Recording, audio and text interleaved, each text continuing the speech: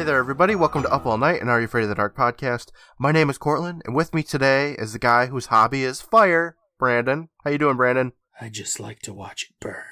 I know, don't we all? Not gonna lie, I love fire. It's great stuff. Just don't stare in the flame, though, guys. Oh my gosh. You're gonna accidentally summon a horrible ghost. That wouldn't be an accident. Well, it sure wasn't an accident when Jimmy did it, that bastard. Rest in peace. How you doing today, Brandon? I'm doing all right. That's all right. Yeah, yes, that's exactly it.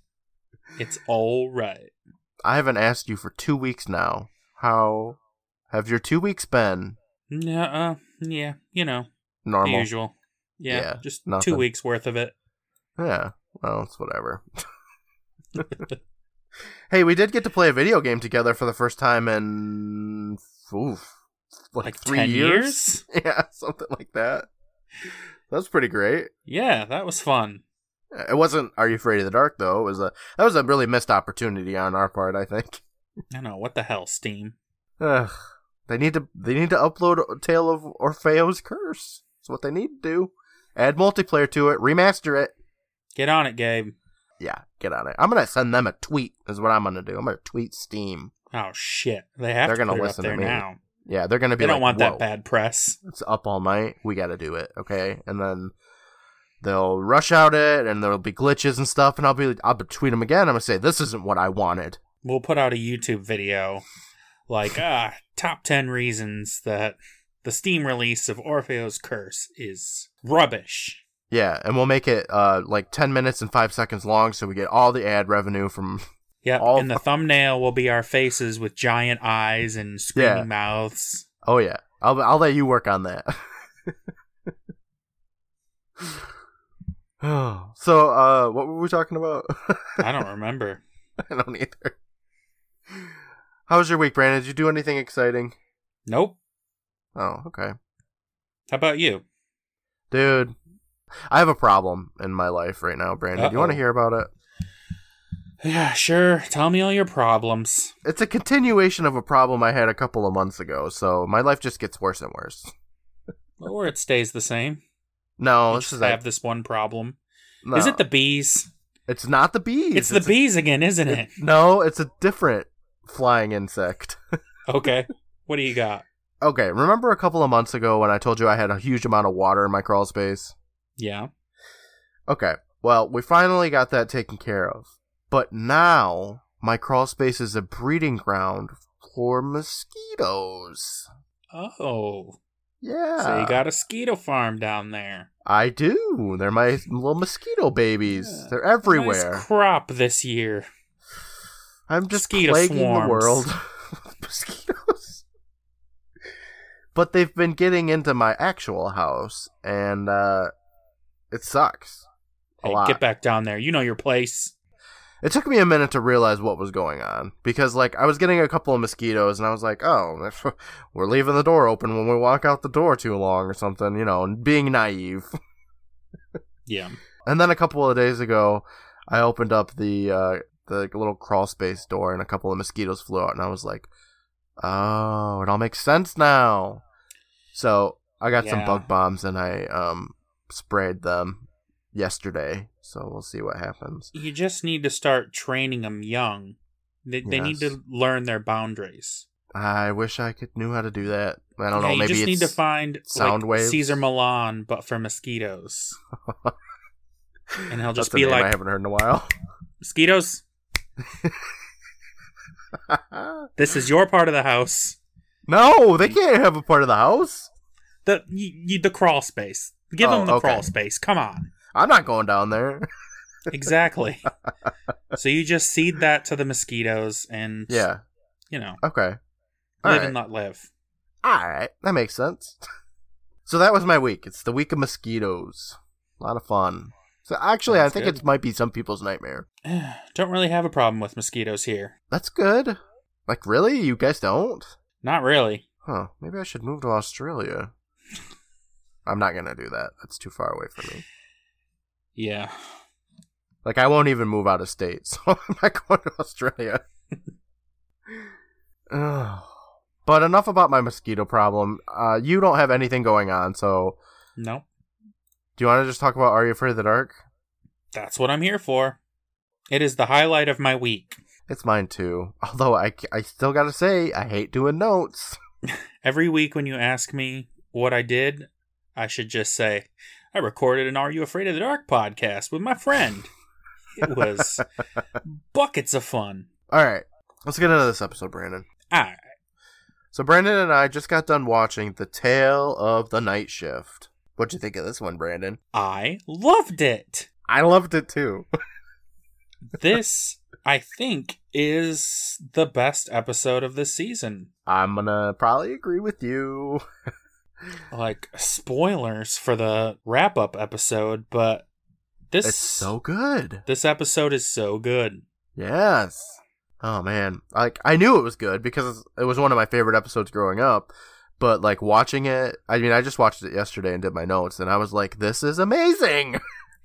I got finished watching that, and I was just amazed at how much they fit into, 20 whatever minutes. Yeah. It's got it all. It felt like so much happened. It's so... Like, it doesn't even stop. The episode starts, and it's already, like, boom, like, plot. And I don't think any other episode's really done this. You know what you're getting.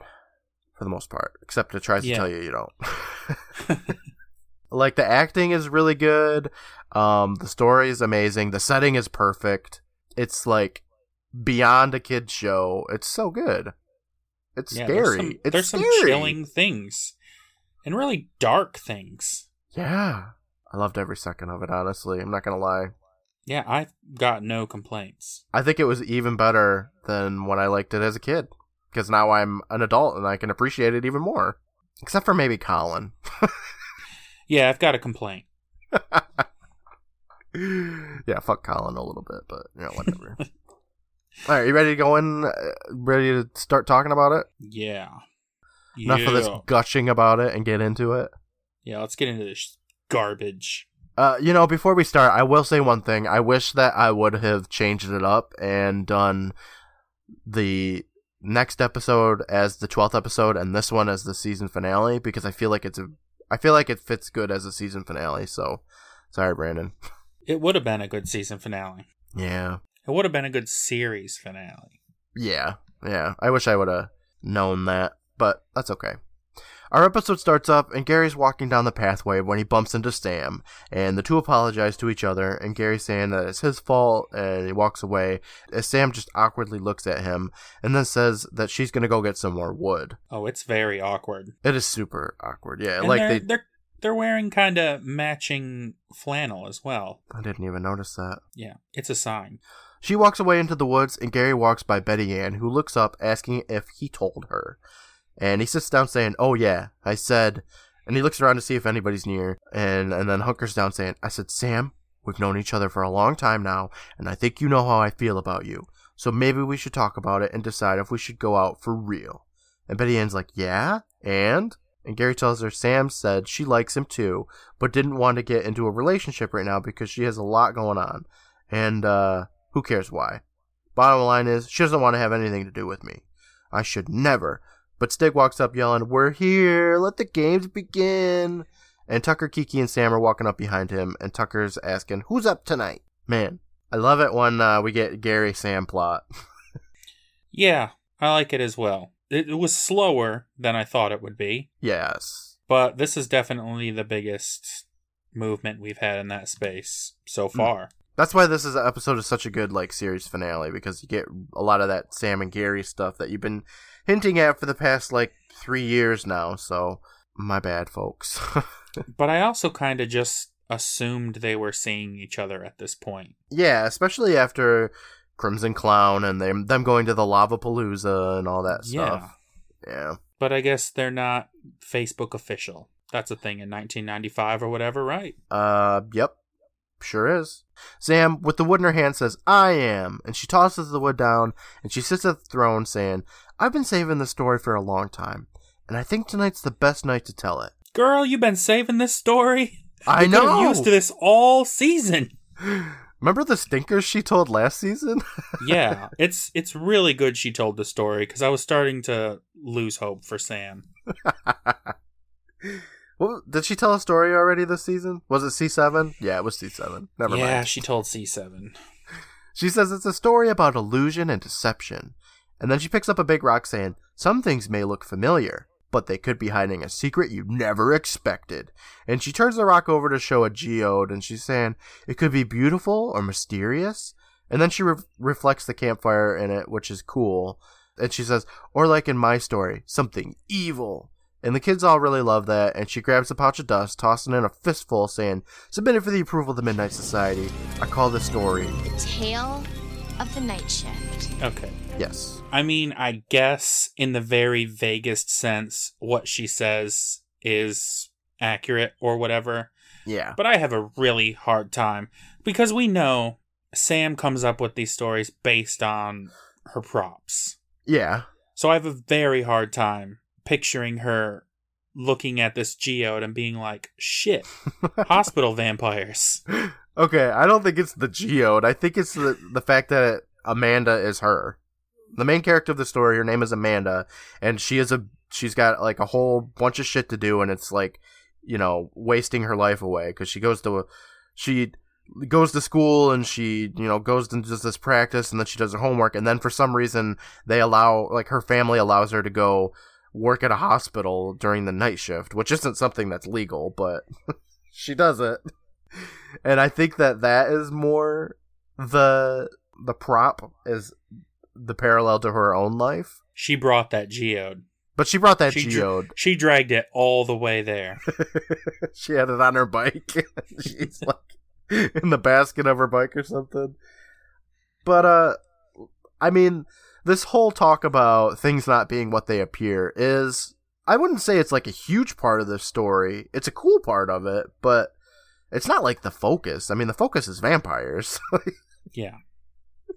But she can't just be like, you know, sometimes vampires be like... Sometimes I just suck the life out of everything I touch. I don't know. And here's my story. Need their coffins. I call this story Tale of the Coffins. Yeah, I like her introduction to the story. I think it's cool, and I mean, it does have to do with the story, so that's great, but it's not really the focus, so no, it's fine. Our tale begins, and right away we watch an ambulance with its siren blazing drive past the United Hospital. And we walk inside, and there's a ton of people walking all over this place. Something that wouldn't be happening today. Some episodes you watch, and they start, and you wonder, I wonder why it's called The Tale of the Blah Blah Blah. Not with this episode. Nah, you know what you're getting. Right away. 1 second in. Boom. Yeah. It's the night shift. Yeah. Which is great. And it's at a hospital. We haven't had a hospital setting yet. And hospital settings are honestly And that's a great horrifying. setting for horror. Yeah. Hospitals are the spookiest place. When you think about it. Exactly. We hear over the loudspeaker saying that visiting hours are over, and some visitors got to get the fuck out. And here's where we meet our first character, Felix, who's cleaning up the floor in this high-traffic area for some reason. And he's like 11. Yeah, like he is an employee of this hospital, and he is like 15 years old. Yeah. From off-screen, someone yells, Felix, which is a theme in this episode. Somebody yelling for somebody off-screen. It happens all the time. And he gets pissed, and he throws his mop to the ground, and he walks over to a guy with a clipboard yelling, is this your signature, Zebo? Felix says, yeah. And then the guy sternly says, you signed for water pumps. Did I say you could sign for the shipments? Felix is all, no, but... And the guy's all, but you did, and now it's gone. Felix says, gone? But the thing is huge. And the guy tells him, find it, Zebo.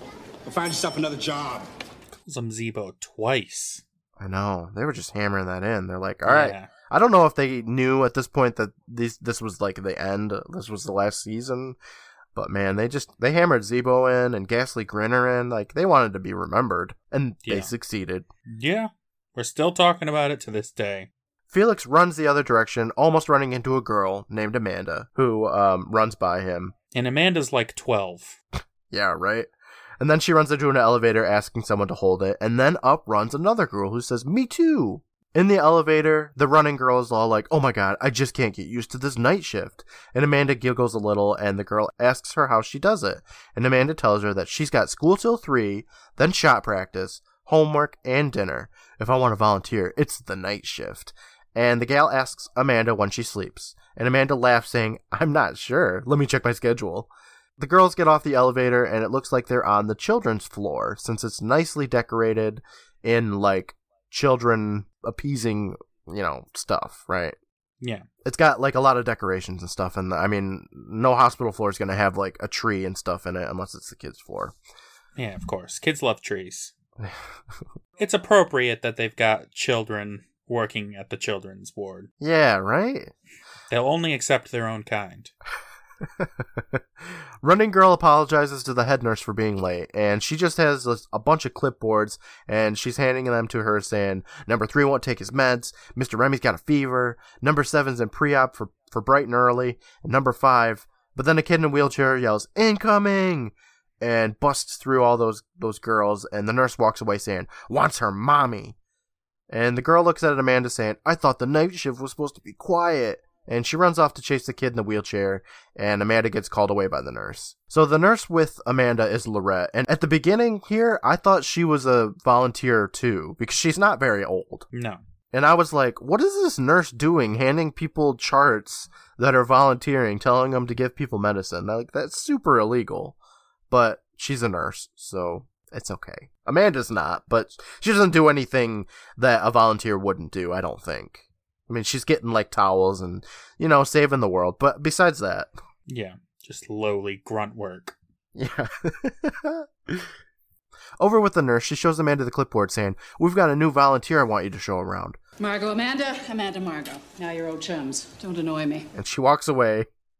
And Margot smiles at Amanda saying, hi. And Margot's even younger than Amanda. Yeah, she really is. I love Margot. She's great. Amanda says hi back and walks over to put her stuff down, saying, you picked the night shift too? Margot says, yeah. School kind of takes up a lot of the day. Amanda's all, tell me about it. Then the nurse calls for her again, so she tells Margot she'll be right back. And Margot just kind of smiles and looks around, and then she sits down. And we fade to a new scene. But we have a lot of characters, and I think we should meet them all first. All right. Who are these people? There's so many characters in this episode, but it never feels bogged down, like the Manaha did, or even Dora Unlocked had a lot of characters, but... No, it's a hospital. There's a lot of people. It is, but they all seem to have a purpose, and I appreciate that. First up, we've got an Are You Afraid of the Dark first, with George Varga, who played Felix. Did you recognize him at all, Brandon? Nope. No? Okay. Well, he's the first Power Ranger on the show, because he played the Blue Ranger in Power Rangers Ninja Storm in 2003. The last, Power Rangers I remember watching was SPD or whatever. This one was before that. It was 2 or 3 before it, I think. Wow. Yeah, he's done other stuff too, but when you're a Power Ranger, all that doesn't matter. So, next. Amanda is played by Emmanuel Shrieky, who's been in a ton of other things, including You Don't Mess with the Zohan with Adam Sandler, Waiting with Ryan Reynolds, and Wrong Turn and Entourage and a lot more stuff. She's pretty great. Yeah, she's good in this episode. Mm-hmm. Jack, the crew leader, I guess. I don't know if that's his title or whatever. But he's the one that yelled at Felix in the beginning and called him Zebo. He's played by Tyrone Benskin, who's been in so many things like Scanners 2, Flash Gordon, and more recently, Channel Zero. Probably yelling at people in all of them. I assume he did. He does a great job at yelling at people. I just want him to call everyone Zebo in all of his roles. Just work that in somehow. Yeah. I remember them having advertisements for Channel Zero all the time before it came out, and then it came out, and I don't think I've heard anything of it since then. I don't even know if it got a second season.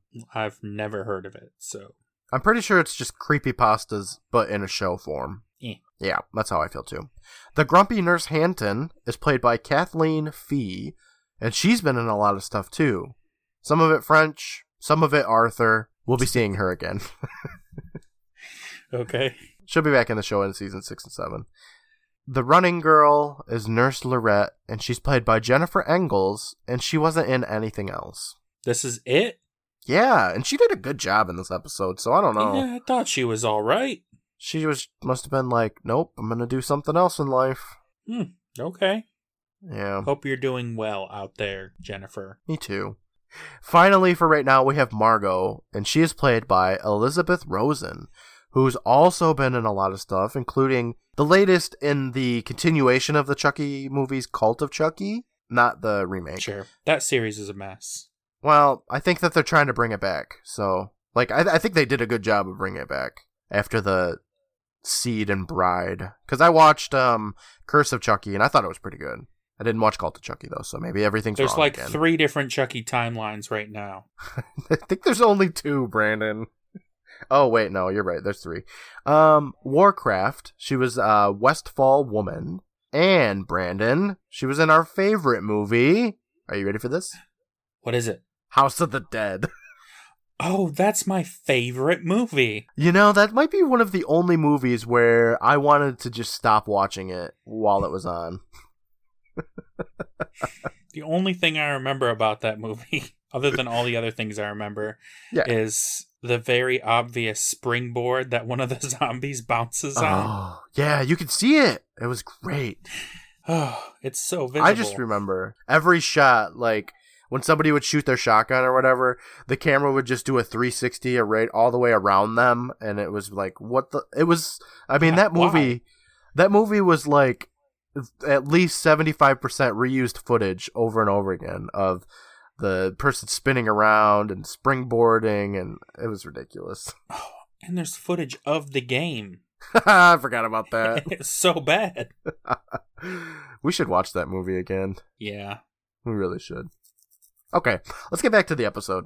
It looks like we're in the basement of the hospital now or something. I thought it looked like the basement of an aircraft carrier. It's a very weird looking area. Yeah, there's like pipes and stuff everywhere. It's really, I mean, it's the basement. It has to be, right? Yeah. There's a lot of water pipes and like, I don't know, it's just kind of creepy. We see a sign saying danger 4,000 volts, and the camera pans over and we see Felix walking down some dark maintenance looking area saying, how do you lose an entire water pump? And he shakes his head and he shuffles down the hall some more, and he sees a broken piece of wood next to a roaring fire for like the water heater maybe? Actually it's the incinerator. Sometimes you just gotta incinerate stuff. I don't know. All the time. Fires, hopefully he doesn't It's look my into hobby. it. He says, this is from the crate it came in. And he closes the door to that roaring fire, and he throws down the wood saying, how did it get... And then we see a girl who says, hi, Felix. Come here, I want to show you something. So Felix blinks a couple of times. Yeah, nah. You I'm would gonna think. go the other way. You would think. There's like 8 different reasons why you would just run at that point. Do you think he knows this girl? No. So you don't think at this point this thing is impersonating a girl he likes or knows? It's just some random quote-unquote hot girl? That's hard to say now that I think about it, because it already knows Felix's name. So does it have some sort of like... Oh, it watches. Yeah, but it hasn't been there for very long. I mean, it's established that Felix is the first... I mean, spoilers. Felix is the first victim. That's not spoilers. We know. A creepy girl in a basement just said, hey, come here, Felix. This isn't going to turn out well for him. Everything floats down here, Felix. Come on. I don't know. Maybe this vampire... Because it's a vampire. Maybe the vampire's, like, charm is, like, something that it concocts from the brain of its victims, maybe? Like, I don't know. Who knows? Anyway, Felix blinks a couple of times, he looks around, and then he follows this pretty girl. And she rounds a corner, and Felix stops. And he looks around again, and then says, you know, you're not supposed... But then he rounds the corner, and it isn't a pretty girl, it's a horrifying vampire. Yeah, it's the Green Goblin. It's amazing. He hisses, and then he bites at Felix, and he's got solid red eyes, and pale green skin, and wispy white hair. And I'm so glad. Like, this is the third vampire in Are You Afraid of the Dark? And so far, all 3 of them have been completely different. And it's really cool. Yeah. I mean, you can't even be like, oh, another vampire story, because, yeah, they are all completely different. Yeah. Like, Are You Afraid of the Dark is really good at vampire stories. I guess, Like, some of the ghost stories can be like, yeah, we get it, it's ghosts. But vampires just got more variety, I guess. Yeah, I mean, how many times are we going to see somebody standing outside a window glowing, telling everybody they're cold? Yeah, but now we got too many hissing times. vampires, we got kid vampires, we got Nosferatu. I'm excited to see if we get another vampire. I hope we do. I'm sure we will. I'm sure that you didn't recognize this guy, but this vampire is played by Andrew Appergy? I don't know. Yeah, I know. He's the blue-spirited guy from Room for Rent. Of course. Whatever, you did not know that. No, of course I didn't. I will say he is much better in this episode than he was in Room for Rent. Everything about this episode is much better than Room for Rent. We cut, and now we're back with Amanda, who's wheeling a cart when up walks Nurse Lorette, who tells her that the guy in 59 says he's a friend of yours, and Amanda asks who it is, but Lorette tells her to go see because he's cute. So Amanda stops, and she smiles, and then goes and sees who's in room 59. She knocks on the wall next to the open doorway, and looks inside saying hello, and a hand raises up, and a guy says, Amanda, is that you? And Amanda walks in saying, Colin? And she walks up to him asking what's wrong. And he has some shallow breathing and stuff. And he says, tomorrow, getting tonsils out. And Amanda tells him that she's so sorry. And then says, what? And he pops out of bed saying, and you can take care of me. You want some candy corn? And Amanda calls him a jerk. And Colin pops out of bed saying, oh, come on. It was a goof. Which was awesome. He was just having a goof, Amanda. He was having a good old goof. He was just goofing. Amanda gets pissed saying, no, you're a goof. And I'm busy. Colin tells her that she's always busy and he needs comfort, but she walks away saying, I don't think so. She's not in the mood for goofs. In the hallway, Colin chases after her saying, but you gotta be nice to me. I might not make it through surgery, which is true. Yeah. The two kids walk away down the hall and we see Lorette smile and check her clipboard. And then from behind her, a little girl says, hello. And Lorette says hello back and then asks what room she's in. And the little girl runs away down the hall. Lorette chases after her. And she chases the girl into a room and slowly walks in saying, are we playing hide and seek? And she looks around the room, which is the showering room, I'm pretty sure.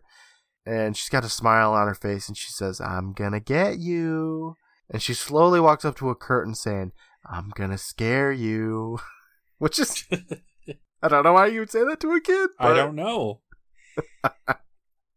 I'm gonna kill you. Nah, I'm just goofing. I'm having a goof, kid. You're gonna die in here. You've got a terminal illness. Well, she pushes the curtain aside, but the little girl isn't there. So she's just like, huh. And she walks off camera. And then the fucking vampire makes his move, and it's amazing. Creepy. So cool.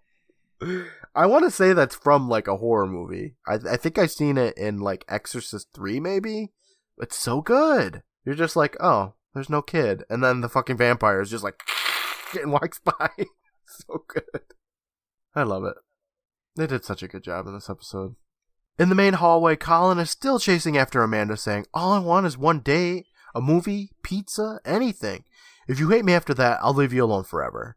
And Amanda stops and starts writing on a paper at the nurse's desk saying, Colin, I told you before, I think you're a nice guy, but I'm too busy. And Colin's all, too busy for what? To have fun? So imagine how uncomfortable Gary must be hearing this story. Oh my God, right? Sam's just like, so this fucking Colin guy just wouldn't let up. And Samantha just didn't want to go on a date with him.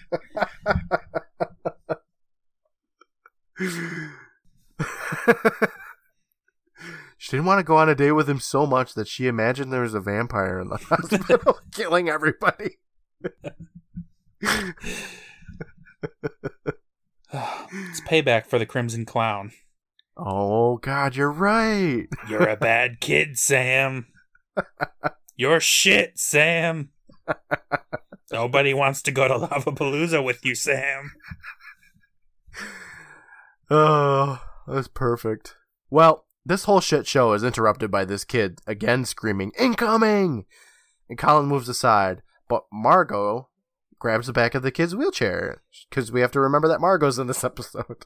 Right. 9-year-old Margot. Good old night shift volunteering Margot. She's saying, sorry, he got away from me. The kid looks up at Margot saying, this place is so boring. Let's go to the morgue. And Margot laughs a little saying, I've got him. Come on, Speedy. Which is kind of mean to say. This kid broke his leg. And then they walk away. She's just goofing. Yeah, she's just having a goof. Amanda points her finger at Colin saying, you're a patient. Pretend you're sick before we all get in trouble.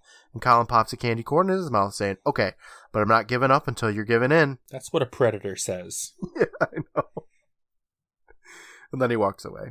Like, he's an asshole, but he ends up being a good character, I think. This part is just, it's not good. This part sucks. Nah, he's a bit cringy. Also, he's in the children's ward, so yeah, these kids are not that old. Nobody in this show is. There's like 2 nurses that are over the age of 20, and everyone else is like 8 or 9. Yeah.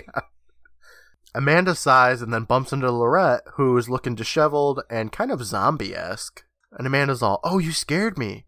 That guy's in my class. He's been bugging me for months about. But Lorette just kind of keeps shuffling forward down the hall, and the scene fades. Okay, we got a couple of more characters to meet, so let's get to it. First up, we got Colin, who is played by Oren Sofer, whose only other credits include an episode of Law & Order in 1997 and playing Spencer in Ghost Rider in 1994. That's a shame. Yeah, I thought he did pretty good in this episode, too. I mean, he's not the best, but, I don't know. He could be in more stuff. Yeah, he could have done more. He could have been a Power Ranger. He could have been, I guess. We also have Bud, who's the kid in the wheelchair, and he's played by Richard Asimov, who played Stevie Bloom in Student Bodies, and not much else. So that was a sentence. Yeah, that's a human. The little girl that Lorette chased is played by Alicia Cuthbert. Which is crazy. Yeah. I didn't recognize her at all. Well, I know her by name, but I don't think I've really seen anything she's been in. She plays Alex Kirkovich in the long-running show Happy Endings. Yeah, that's where you should recognize her from, because you should watch it. Another show I have to watch? It's great! Is it a comedy? Yeah. Okay. She also plays Abby on The Ranch, and she played Kim Bauer on 24, so that's cool. She's in a lot of stuff. I'm just going to say, Brandon, remember Eddie from Manaha? How I said we're going to see him again? Eddie. Which one's Eddie? Is that Augustus Gloop? Yes. Okay. Yeah. We're going to see her just as much later. All right. So, yeah, that's a little girl that had, like, one line. I didn't put in that pretty girl because she was in, like, nothing else. And I think that's all we got so far. Moving on.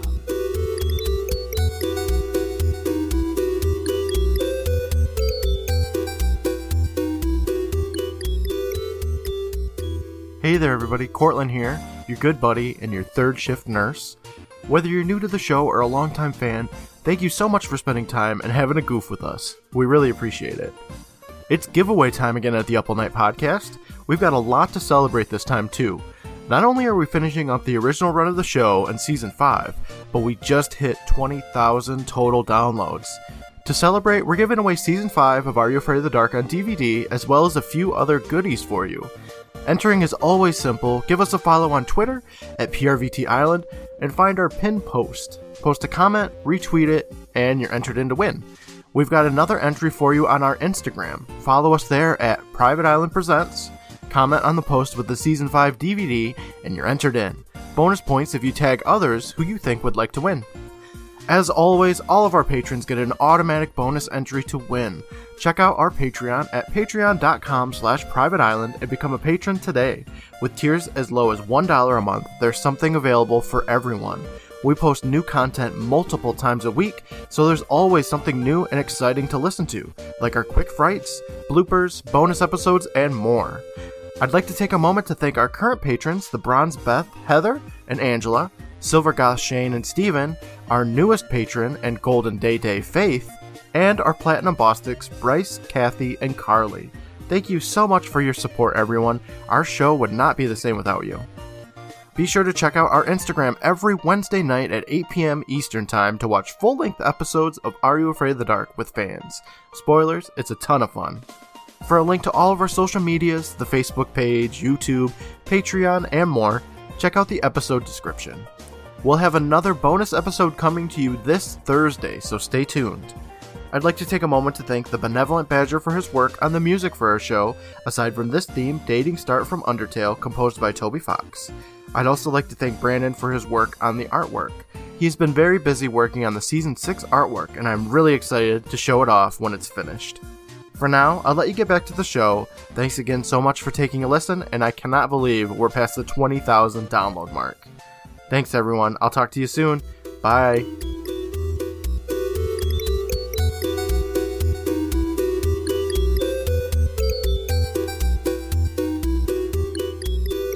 Alright, back to the show. Now we're first person walking through the shower room, and we see Amanda gathering some supplies, and the camera walks up and scares her. But it's just Colin again. He says, "Sorry, it was only me." Amanda tells him to stop bugging her and go to bed, but Colin eats another piece of candy corn, saying his roommate's gone. And Amanda asks, "What do you mean gone? Who's your roommate?" Colin tells her, "It's Bud, the kid with the broken leg. He took off about an hour ago and didn't come back." So what time do you think it is? Midnight? Yeah, like, that's what I was thinking. Because, like, most hospitals, I think at, like, maybe 9, maybe 10 o'clock is when they stop having visitors. And this teenage girl who goes to school is still working there. And, I don't know. This is crazy. It's not how this works. But I'm glad it did, because this episode's so good. Well, Amanda says that she's going to go tell Nurse Hampton, but Colin's all, whoa, I don't want to get him in trouble. Can't we just go find him? So Amanda gives him a look and he says, "Oh, come on, he's just having fun, but I guess you wouldn't know about stuff like that." So Amanda stops, saying, "All right." If I get in trouble, I'll cut out your tonsils myself. And the two walk away and we fade to the hallway. Remember what I was saying about teenage drama and overachieving high school girls who meet a boy who teach her that there's more to life? Yeah. And this is that. See, I told you it can go in so many directions. You never saw hospital vampires coming, did ya? No, I sure didn't. All right. Maybe I'll give these teenage drama literatures a try. I'm not going to, but... Okay, there's not that many about hospital vampires. Is this the only one? Pretty much, yeah. Amanda and Colin are walking side by side, calling out for Bud, and Colin's all, "Hey, this is the first time we're doing something together." And Amanda says, "Yeah, my life is complete." And then they hear a noise, like someone coming from a room, so Colin's all, "Look out!" And the kids duck into another room, and we watch Nurse Hampton come out of that room. She looks down the hallway, she listens at the door Colin and Amanda went into, and then we hear like a laugh or something from down the hall, and Hampton goes to investigate. In the closet is Colin and Amanda, and Colin says, "Alone at last." And then he eats another candy corn. And at this point, I was kind of like, what's the deal with this candy corn? That's just a character trait of his. He eats candy corn. That's the only It amounts to nothing, right? Well, I mean, he doesn't save the day with candy corn. No, and I knew what was going to happen because, like I said, I've seen this episode. But if I hadn't seen this episode, this continuous candy corn eating, I was like, if the vampire is like allergic to candy corn or something, like, you're going to fuck up a good story. Yeah. But thankfully spoilers. They don't. But also, Yes. Why do they make him eat candy corn? Dude, I don't know. Like, spoilers, later on, Amanda eats some of the candy corn, so maybe it's like an example of her, busting loose and being, not so busy, and she's got time to eat the candy corn. She's loosening up a little bit, trying out some candy corn, experimenting, getting a little crazy. But for now, Amanda asks how he can eat those things, and that it isn't even Halloween. And Colin shrugs, saying that he's a rebel. And Amanda tells him, "No, you're a geek, and you'll get me in trouble." But she shuffles her feet, and they look down, and she sees a bunch of empty packages of blood, and she asks, "What is it?" And then she turns on the light, and Colin asks what it is, and Amanda tells him that they're blood storage bags. Colin takes another look, saying, "Yuck, it looks like a rat got them. Why do they keep them in here?" And Amanda shakes her head, saying, "They don't. Something's wrong." And she opens up the door, and we cut to the nurse's station. Amanda sits down a little tray with the empty packets of blood, calling for Nurse Hampton. And Hampton walks up from the shadows, wide-eyed, and Amanda says that she found this in the closet, and there's a ton of them in there. And Hampton calmly looks down, saying, "Really? How strange." And Amanda continues saying that they're shredded like a dog got them. I think we better call security. And Hampton looks at her saying, "You're right, Amanda. I'll do that." And she lifts up the phone a little bit, and she watches Amanda walk away, and then she sets the phone back down. And the camera pans up to her neck, and we see 2 gnarly puncture wounds under her ear. Yeah, it looks gross. It does. Don't like looking at it. Well, they show it like a million times, so. Oh, yeah. At this point, I gotta say, this vampire is greedy. It's hungry. He's sucking blood out of everybody, and he's eating blood in the closet like a little kid eating donuts. Well, I think maybe the one drinking out of the closet was someone else. Oh, do you think it was... Oh, I didn't even think of that. Okay, never mind. But he's still greedy. It's still a hospital full of people. And he eats all of them.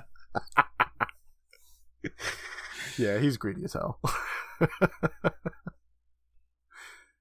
With Amanda, she's walking down the hallway and looking over her shoulder, so she would totally see Nurse Hampton putting down the phone and not calling security, but Then she bumps into Colin again, who says, "Hey, sorry, why are you so jumpy?" And Amanda tells him something weird is going on, and then she asks if Bud came back, and Colin says, "No, but I know where he might be." We zip over to a door with morgue written on it, and up walk Colin and Amanda, and Colin says that this is the one place he wanted to see. And he opens the door, and the 2 kids walk in, and the camera pans over to a damn body on the table covered with a white sheet. Why is everyone so into going to the morgue? I don't know, man. I'm just thinking, like, this is a kid's show, man. Like, a hospital is supposed to be, like, a safe place for kids. You want to make sure that they want to go there when they need to. And this episode does not make me want to go to a hospital. Amanda tells Colin, "Well, he's not here, let's go." But Colin says, "Wait, is that a body?" And Amanda's all... No, it's a pinball machine. Come on. Which is a good one. I don't know if it's a throwback to Pinball Wizard or not, but... It's not, but okay. It's cool. Colin walks closer saying he's never seen a dead body before. And Amanda begs him not to go. Come on, dude. But he walks right up to it and pulls off the cloth. And Amanda covers her mouth and turns away as Colin asks, "What? It's just a dead body." And Amanda tells him it's Felix. And we look down at Felix, who's got those same puncture marks under his ear. And he's looking dead as hell. And Colin asks, "Who?" And Amanda says, "It's Felix. He worked in maintenance." And Colin, the asshole, says, "Not anymore. He's like dead." She's clearly upset. You want to get with this girl. Like, just pretend to not be a douchebag. I know she doesn't work at this hospital, but this is essentially her coworker. She works at this hospital. She just ain't getting paid. Yeah, right. Amanda tells Colin that she just saw Felix tonight and he was fine. And Colin covers Felix back up saying, "Let's get out of here." And the 2 kids walk out of the room and we stay back with Felix and he sits up and he lifts off the sheet and he smiles and we see he has fangs like a vampire. And now it's commercial time. So you think that he's the one that ate up the bags? Yeah, definitely. Okay, that makes a whole lot more sense then. He doesn't want to hurt people. Ah, okay, alright. I like that so much more than what I thought. That the vampire was just extra greedy. Didn't know how to get into a plastic bag, so he ripped them apart. It's little Capri Suns. Yeah, that's way better than what I thought originally. Back from commercial, Colin and Amanda are walking near the nurse's station, and Amanda calls out for Miss Hampton, and then Lorette, and she looks at the station, and she sees the phone is off the hook, so she picks it up and listens to it saying, "It's dead." And Colin's all, "Just like old Felix." Damn, dude. What an asshole. He's still cold on the table. Like, they probably just dragged him up from the basement like 10 minutes before. They just found him and been like, "Oh, we got a dead one down here. That's one of ours. Just put him in the morgue." Probably haven't even called his family yet. No. Amanda says, "Colin," and Colin apologizes and says this whole place is starting to feel like a morgue. And Amanda looks up at him saying, "Security should have been here by now. I don't like this. Let's go downstairs." And the kids turn to use the elevator, but in front of them is Jack, the crew leader from before, who says, "Evening, Amanda." And Amanda looks at him saying, "Jack, what happened to Felix?" And Jack takes a few steps closer to the kids saying, Felix is just fine." And the kids back up, and Colin says, depends on your definition of fine. Jack's all, how about we go see him? And Colin's eyes get big, and he says, why don't you go? Tell him we said hi. And he grabs Amanda's arms, and the kids run away. Jack slowly turns, and we see that he's got 2 puncture wounds under his ear, too. Ugh, it's gross. They got Jack. No, they got Jack. With Amanda and Colin, they walk into the stairwell, and Colin asks, what's with that guy? And Amanda says, I don't know. This is weird. This whole time, like, she is just like, this is too weird. Like, I mean, I know that vampires don't exist or anything, but wouldn't your mind race to the creepy things that aren't explained or, that aren't real at this point? Don't you think? I mean, my mind's always doing that anyway, even when nothing strange is happening. So, yeah. It would take very little for me to go, this is vampires, you guys. Me too. Well, she says, let's just walk down to the lobby. And they look down the stairs, but up walks Felix, who says, hello, It's Amanda. so creepy. It's good. Like, they just saw this guy dead. Like, imagine how creepy that would be. It's so good. Amanda looks at him saying, Felix, but you're... And Felix smiles with his fangs saying, dead? Sorta. And he laughs again. And the kids run the hell out of there and back to the floor they were just on. And Colin's all, how can you be sorta dead? And then from the door they just came busts Felix, who says, oh, it's not so bad, really. You'll soon find out for yourself. And he grabs Amanda and is about to bite her neck, and she screams, Felix! And Colin pushes Felix to the ground and into some kid toys on the windowsill. And he's yelling, what are you doing, man? What is your problem? And Felix laughs, saying, my problem is I was the first. And Colin's all, the first what? Back with Felix, he says, he drank too much and made me like this. And Amanda tells him that he's got to get him to a doctor, but Felix tells her that there are no doctors. There are no nurses. There are no patients. There's nobody left. It's been feeding on everybody. Only enough to control them, not enough to cause a panic. Once it gets everybody, it's going to come back. It's going to come back and finish them off. And Colin asks, who? What are you talking about? And Felix gets closer, saying, it's not too late. It hasn't gotten you. Maybe you can stop it. And Colin and Amanda back up a little, saying, easy, pal. And Amanda tells Felix that he's scaring her. Felix is all, Amanda, please come with me. I'm getting weaker. I don't know how much longer I can fight it. No, dude. And Amanda yells, fight what? Felix drops to the ground saying he's changing, and if someone doesn't stop it, you will too. I don't know if I like his acting in this scene or not. It's kind of weird. I mean, it's kind of a weird scene. Like, yeah. The circumstances are all weird.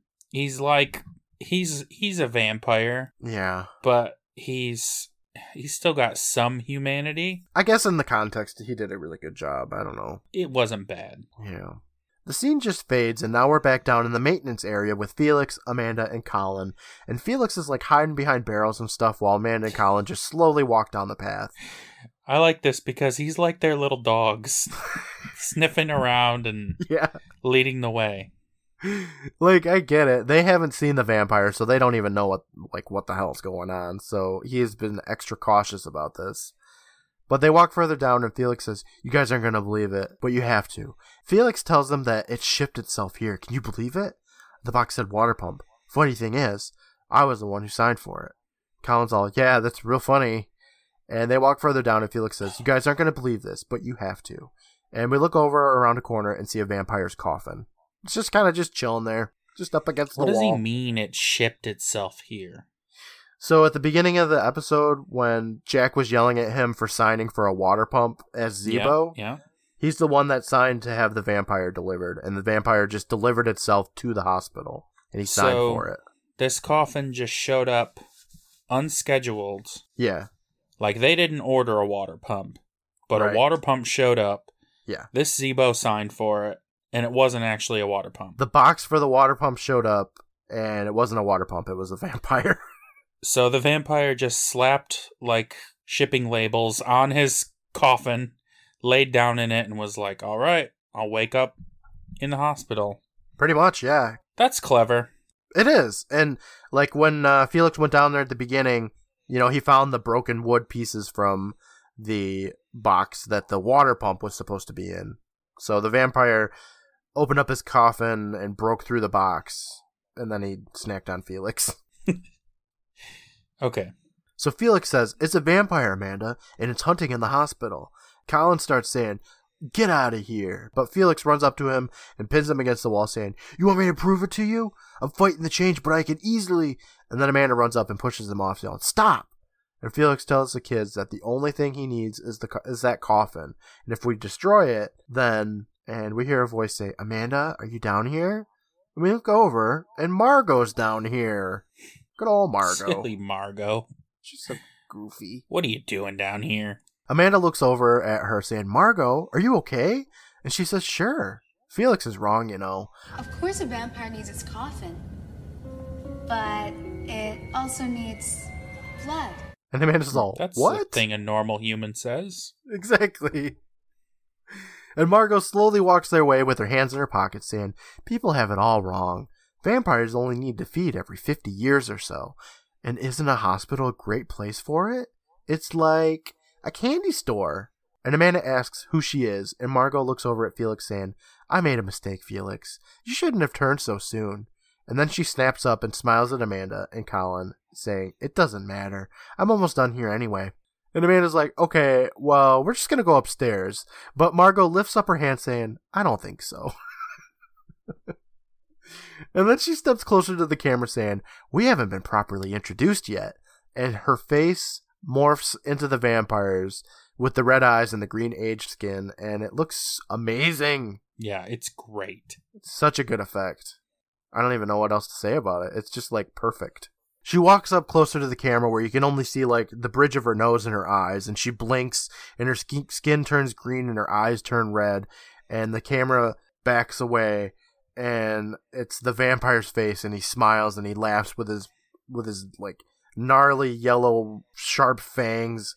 It's just really cool looking. All right, Brandon, I have to ask off the cuffs here. Did this vampire get spoiled for you? No. Oh, yes. Okay, good. Because this vampire and the corpse monster from Dead Man's Float, I've been waiting most of this podcast for you to see them. And I'm really glad this one didn't get spoiled for you. No, I had no idea what to expect. Oh, that's awesome. I'm so glad to hear it. And even after seeing it, I didn't think vampire. You thought Green Goblin? Yeah, I thought Green Goblin. Are there any other vampires that look like this that you can think of? Not that I can think of, no. Okay. I like it. Yeah, he's cool looking. He looks very gentlemanly. I mean, besides the green skin and huge fangs and like blood red eyes. He's got like a little coat on and stuff. Is this vampire ever given a name? No, I don't think so. It's just vampire. Margot? I think his name's Margot. Margot the vampire? Yeah.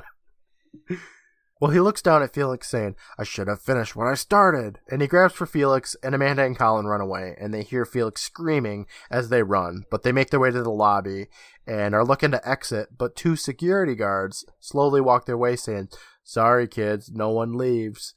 So they run away, and then they stop for a second, and Amanda asks if they're the only ones left, and then says, Colin, I'm scared.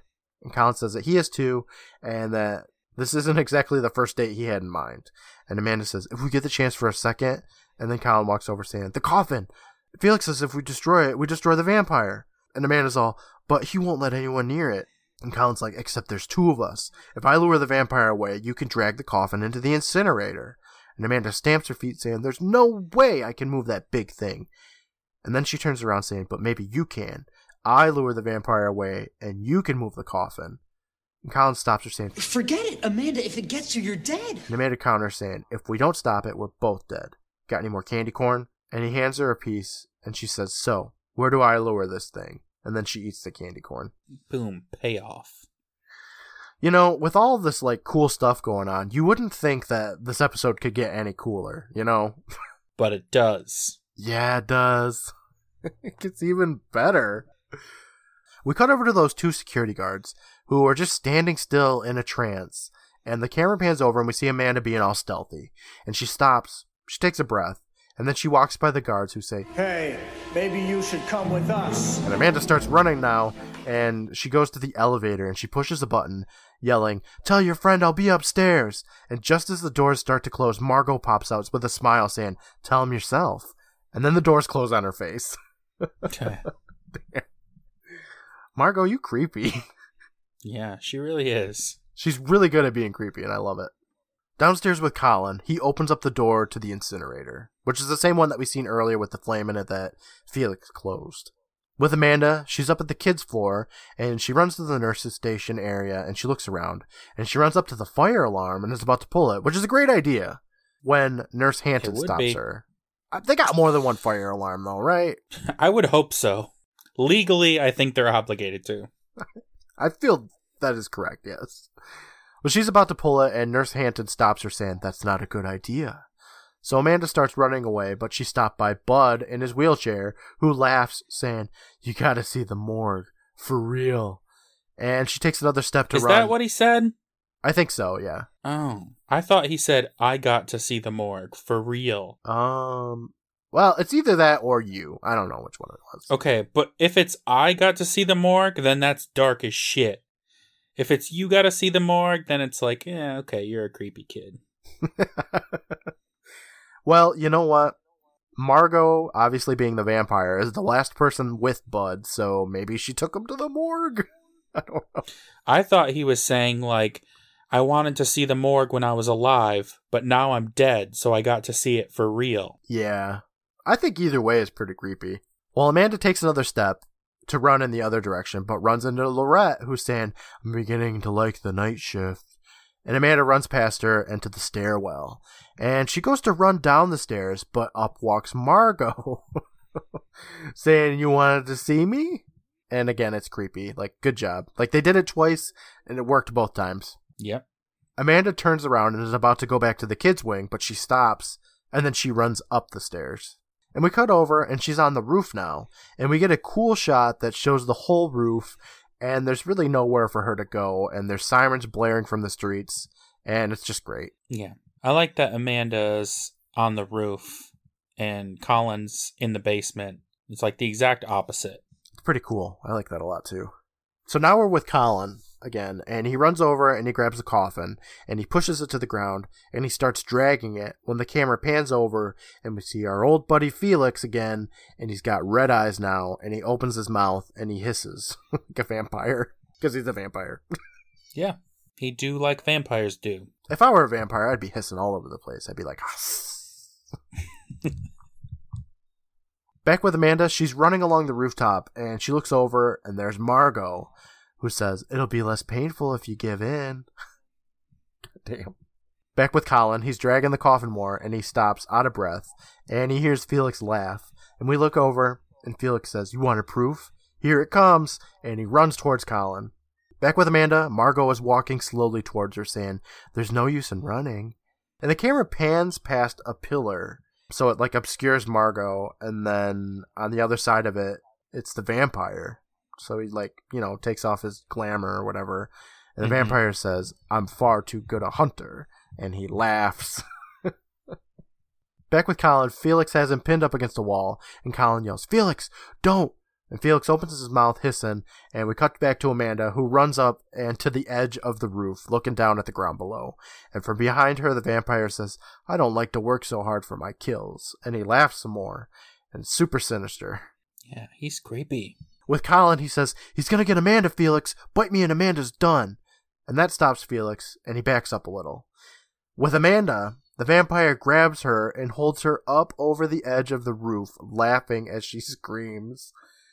And we see her try to get her footing on the edge, and it's just so good. Back with Colin, he says, "You're still in there, aren't you? Help me save her." And Felix looks down at the handle to the coffin. Back with Amanda, she's begging the vampire not to drop her, because they're on the roof, and she would die. Yeah. And the vampire says, "I should drop you, and then lick up what's left." That's some cold-ass shit. That's insane. Yeah. I'm like a 30-year-old man, and I was watching that like, God damn. Me too. I ain't gonna sleep tonight. Oh my god. Do you think he'd lick her up like a cat? Yes. He would hiss and lick her up like a cat. With the boys, they pick up the coffin. With Amanda, the vampire lifts her up high and then puts her back on the roof, saying, "No, the old-fashioned way is best." And he opens up his mouth and he goes for the neck. Which is a very good thing that he did this, by the way. I mean, I guess. With the boys, they get the coffin up so that they can slide it into the incinerator. With Amanda, the vampire slowly goes in to bite her. And back with the boys, they push the coffin in. Back with Amanda, she screams, and the vampire's head lights on fire. And then he screams a bunch, and it's cut with the incinerator burning the coffin. And then the vampire's whole body fucking metal is on fire, and he falls off the rooftop and lands on the ground, a flaming heap. It's so good. It looks awesome. But that's why I say that it's a good thing that he lifted Amanda back on the roof, because if they had incinerated the coffin while she was like dangling over the edge, I'm sure she would have died. Oh, definitely. 100%. And there would have been no one to lick her up. No. But this is so good. Like, who knew we were going to get a flaming man too, you know? This season has been pretty good with villain deaths. Yeah, right? With Miss Valenti and the corpse monster melting like goth. Yeah, they've sizzled, they've blown up, they've burned. They've turned into doves. It's all good. The scene fades, and we're back at the nurse's station, and the camera slowly pans down, and we see Amanda run down the hallway, and Bud yells, "Incoming!" for, like, what, the third time now? Yeah. And he wheels by her. Catchphrase. You got it, dude. Yeah, exactly. Up runs Lorette, and she says, "I really thought the night shift was supposed to be quiet." And Amanda asks if she's okay, and she says nothing a little sleep wouldn't cure. And Nurse Hampton calls for Amanda, so Amanda runs over to her, and she asks Amanda what happened to the new girl, and if she scared her off already. And Amanda giggles, saying, "Yeah, something like that." So, Margot was always the vampire? Yes. Yep. Okay. That's what I thought, but I didn't think that at first. I thought she was just another, like, he could just take over people. Oh. Nah, he was the... Because he was the blonde girl. Yep. And then the little girl. And he was the little girl. Yeah. But there never was a Margot? No, he was Margot the whole time. Okay. All right. So then we hear Colin say, "Amanda?" And Amanda walks over and gives him a big hug as he asks if she's okay and what happened. And Amanda tells him that it's over and everybody's back to normal. They don't even remember what happened. Up walks Jack, who points his finger and walks between Amanda and Colin, saying, "There you are." And we look, and he walks up to Felix, saying, "Finish mopping the lobby, or I'll find somebody who knows how to work." And Felix smiles at the kid, saying, "I remember. Thanks." And he walks away. And Colin looks at Amanda, saying, "So, what was that about a second date?" And Amanda says, "I'll have to check my schedule." And she grabs a piece of candy corn from his pocket and eats it, saying, "But I'm sure I can squeeze you in." And she walks away, and the door to room 65 behind them closes. The end. I don't know if I have anything more to say about this story, because it wraps it up perfectly well. There's no plot holes in this story. Everything just worked together. The setting is amazing. All the characters make sense, and they all have a part to the story. It's just good. Yeah, it's a good episode. I want to say, well, spoilers, I think this is my favorite Sam episode, too. Dreamgirl and Watcher's Woods are good, but I think that this is just... She saved the best for last, honestly, I think. Yeah, I think I'm with you. Back at the Midnight Society, Sam says, "The end." And Betty Ann and Kiki think that shit was awesome. And Gary just stands up and is about to leave when Sam yells, "Gary, could you wait a sec?" And Gary says, yeah, I guess. And Tucker and Stig get up saying, "Ooh." And Betty Ann shoves them along, saying, "Keep walking." And Kiki stops by Gary, saying, "It's getting a little hot." And Betty Ann comes back and grabs her, saying, "Come on, Kiki." Betty Ann's the best. She's the mom of the group. She so is. And now that Sam and Gary are alone, Sam says, that story was about someone being so busy that they missed out on a lot of possibilities." And Gary's like, "Yeah?" And Sam says, "Well, I was just thinking about what you said, and maybe you and I have some possibilities." And Gary smiles, saying, "Really? That's great. Why don't I put out the fire?" But Sam says, "No, not yet." And the two sit down next to each other, looking into the fire, as she says that she wants to watch it a little longer. And that's the end. And that should have been the season finale, but... Yeah, that's great. And I look forward to many episodes and seasons focusing on their developing relationship, seeing the highs and lows, but knowing that through it all, they will always have each other. Unless one or both of them move, and they get deleted from existence.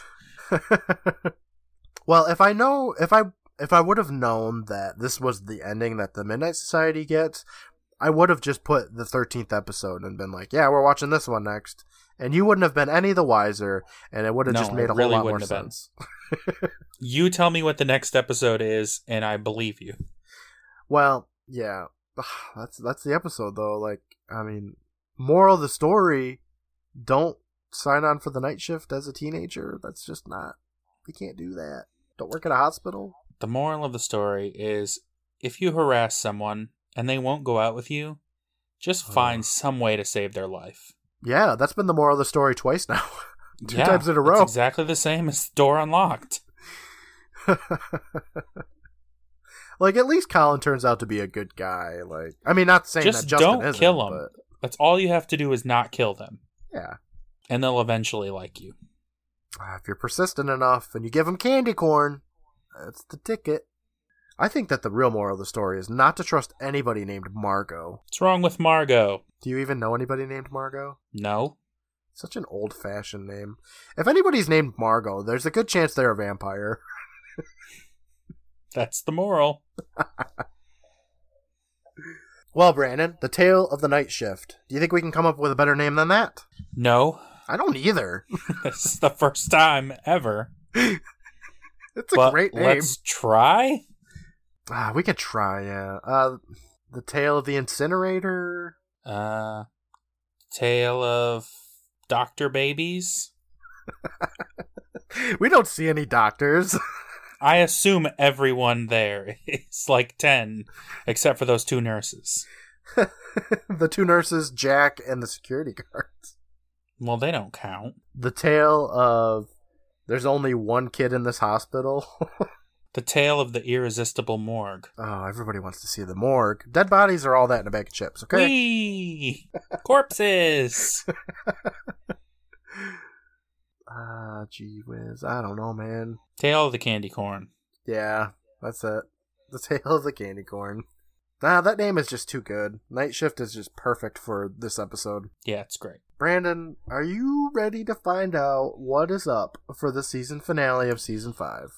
Yes, what is the disappointing follow-up to Tale of the Night Shift? Oh, I mean, anything would be, honestly. Frozen Ghost 2. Yeah. Up next is The Tale of the Badge. Okay. Crazy Cop. Next. Well, wait, who do you think is going to tell the tale? Crazy Cop. This is a Tucker. Okay, yeah, I can see that. He would be like, I got this great story. First I did the phone police, now you're going to see a real scary story about police. Now you're going to see regular police. Yeah, the story starts and they're just flashing their badge like, ma'am, do you know who I am? You know what, Brandon? Given the name, The Tale of the Badge, like, spoilers, you're completely wrong. And that's okay, but, like, I get where you're going and I like it. Yeah. My predictions are always better than the real episode. Well, my predictions, how little they've been, I really like the idea of C7 being a vending machine, so, yeah. That would have been so cool. What a missed opportunity. Well, I think that's all I got for you today, huh? Are we done, Right. Yeah, that's it. All right. Well, another one in the bag. You said it. We only have 27 more episodes. Shit. That's so little. No. Only a couple months left.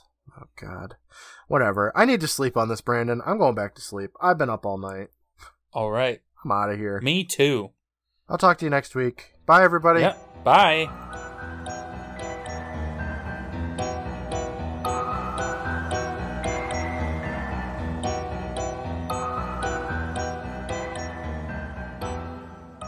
Come on, it was a goof.